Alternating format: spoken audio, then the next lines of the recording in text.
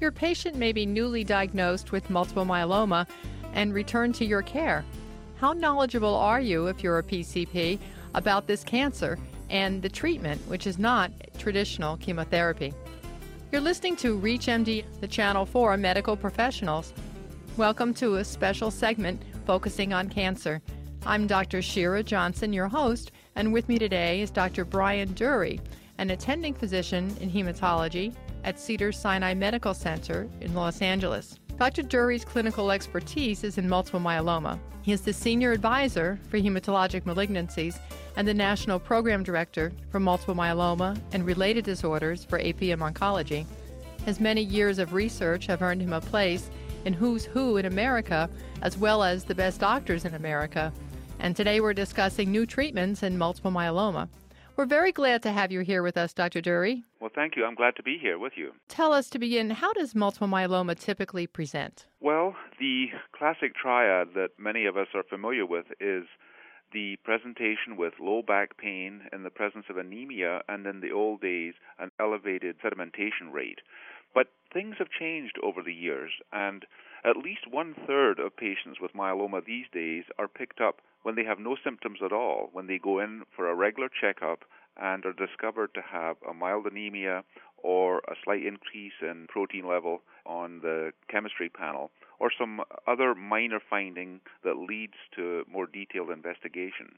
And so onset of the disease is much earlier these days, and it puts a much greater emphasis on the diagnostic skill of the initial physician seeing the patient. So that may be the primary care provider, correct? This is the primary care provider who now has a lot resting on their shoulders to follow up on these changes, get good testing done, and then make appropriate referral as necessary. So what should the first steps be in the workup? Well, the first point to keep in mind is that myeloma is not just a disease of the elderly. We are now seeing myeloma in even teenagers, but it's not rare in patients in their 30s and their 40s and their 50s.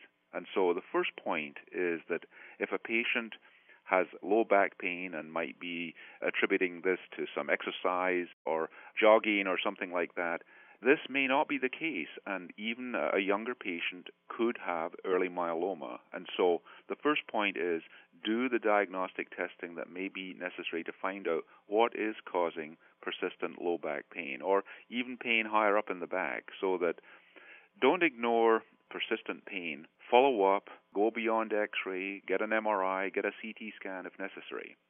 And the same is true to minor changes in blood test results. Is there an elevation in total protein? Get a serum protein electrophoresis. Is there some mild anemia?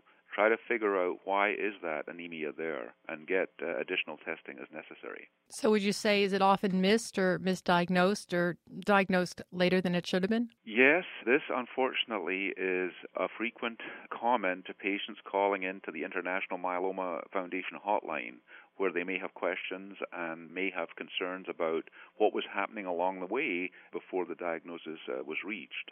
In fact, there is a recent patient who was in the news. This was a firefighter who was at the 9/11 site, Ground Zero, back in September of 2001. And he was heavily exposed to toxins. He worked at the site for close to 6 months. 5 years later, he went in to see the doctor in November of 2006.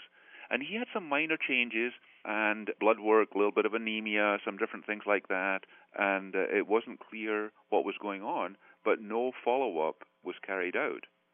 Subsequently, in February of 2007, he went in, and at that point, he had developed kidney failure. And so some minor changes were not followed through, and this poor firefighter ended up with stage 3 myeloma several months later.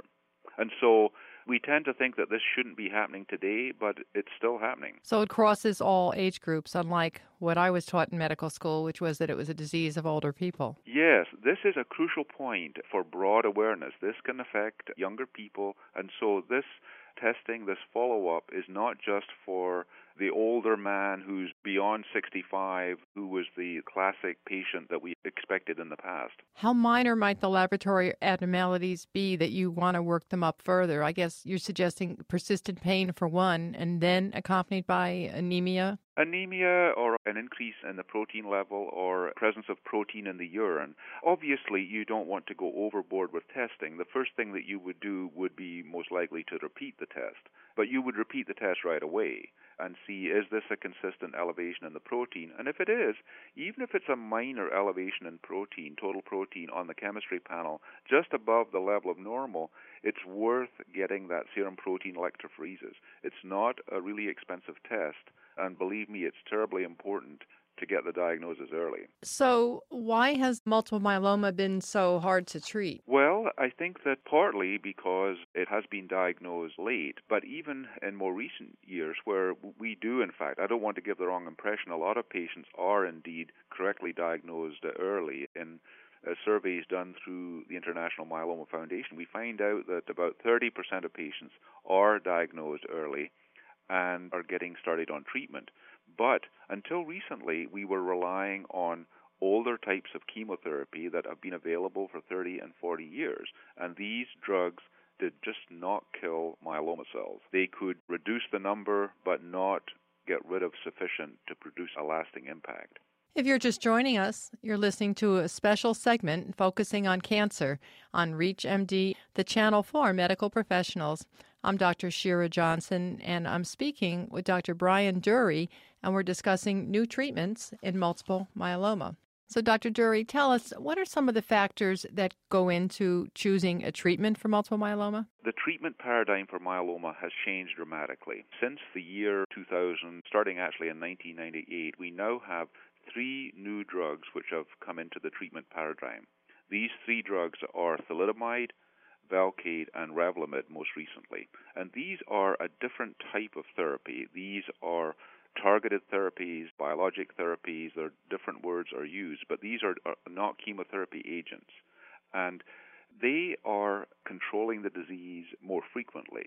For example, the newest one, Revlimid, when combined with dexamethasone, will produce at least a partial response in over 90% of the patients who start treatment. And so we have now transitioned to a point where we have therapy which works the vast majority of the time. How important is it to achieve higher level responses?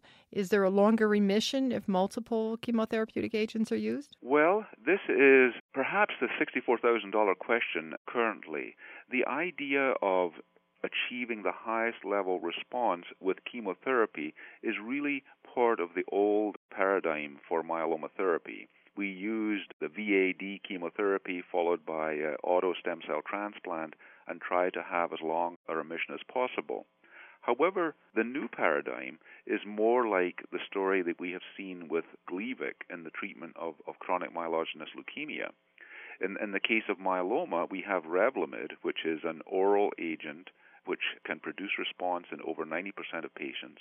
If you continue to take this drug along with steroids by mouth, remission can be achieved and can continue to improve over 6 months to a year, and this can be maintained for several years with maintenance therapy. And so we are transitioning from chemotherapy not immediately to cure, but to chronic, where you can maintain a remission for several years at a time. Now, is there a plateau phase with some of these chemotherapeutics? Do you believe in stopping them for a while and going back, or should the patient be maintained? Well, this again is an important question that we're trying to answer. It seems that it is important to continue with treatment for at least a year to 18 months with these types of new agents, using Revlimid or thalidomide or the intravenous Velcade, where it's a little trickier to use the Velcade as a maintenance because it's intravenous, but you would continue that for 12 to 18 months, and then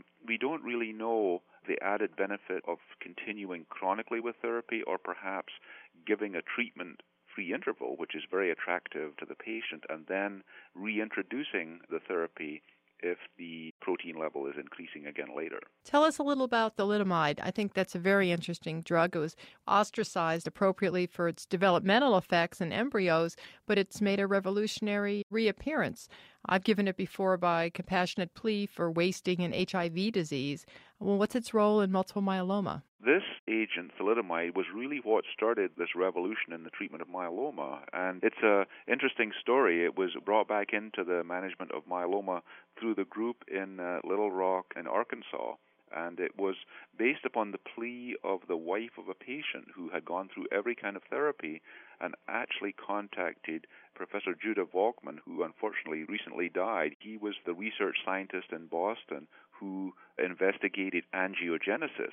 And he had discovered several drugs which seemed to shut down angiogenesis and impact tumor growth. And so this patient's wife contacted Judah Volkman and said, do you have any drug like that shuts down angiogenesis that maybe could be helpful for my patient who's relapsing here in Little Rock? And he said, well, I don't know, but maybe you could try thalidomide. And that was the start of the story of how this drug, with such a dark history, was given to patients. Unfortunately, this lady's husband did not respond, but the next patient who was waiting and also needed a new treatment had a very dramatic response, and this was the start of the trial. Yeah, that's fascinating. Do clinicians understand from your experience that multiple myeloma is treatable? I think that this is a very crucial perspective. I think that there are several important things right now. One is for physicians to know that these new drugs are available, Revlimid, Velcade, and thalidomide. And if there's uncertainty, I think it's particularly crucial that they refer and get a second opinion. I think that this is extremely important for a newly diagnosed patient. So if you're uncertain, please don't hesitate to get that second opinion, because you need to be aware that the perspective, the future for patients with myeloma has changed. It's not a death sentence anymore. There can be long survival. There can be remissions of 5 and 6 years, and then subsequent remissions. I have patients alive 10, 15, 20 years later who have had several remissions or may have been in remission for a decade or more. This perspective of the good outcome needs to be transmitted to the patient. So it's kind of like prostate cancer. You may live for a long time and be treated, and you may actually die of something else. That's exactly right. No, I don't want to imply that's true for every patient, but increasingly it's occurring for a significant fraction of patients where the disease can be controlled. It can become chronic, where they can be treated with intermittent therapy. They might receive thalidomide, and then if that's not working, they might get Velcade and then Revlimid. But each one of those might contribute a remission of 2, 3, 4 years. Thank you so much for being our guest today, Dr. Dury. Thank you. I really appreciate the opportunity. We've been discussing new treatments in multiple myeloma. I'm Dr. Shira Johnson. You've been listening to a special segment focusing on cancer on ReachMD, a channel for medical professionals. To comment or to listen to our full library of podcasts, visit us at reachmd.com. Thank you, everybody, for listening, and we welcome your comments.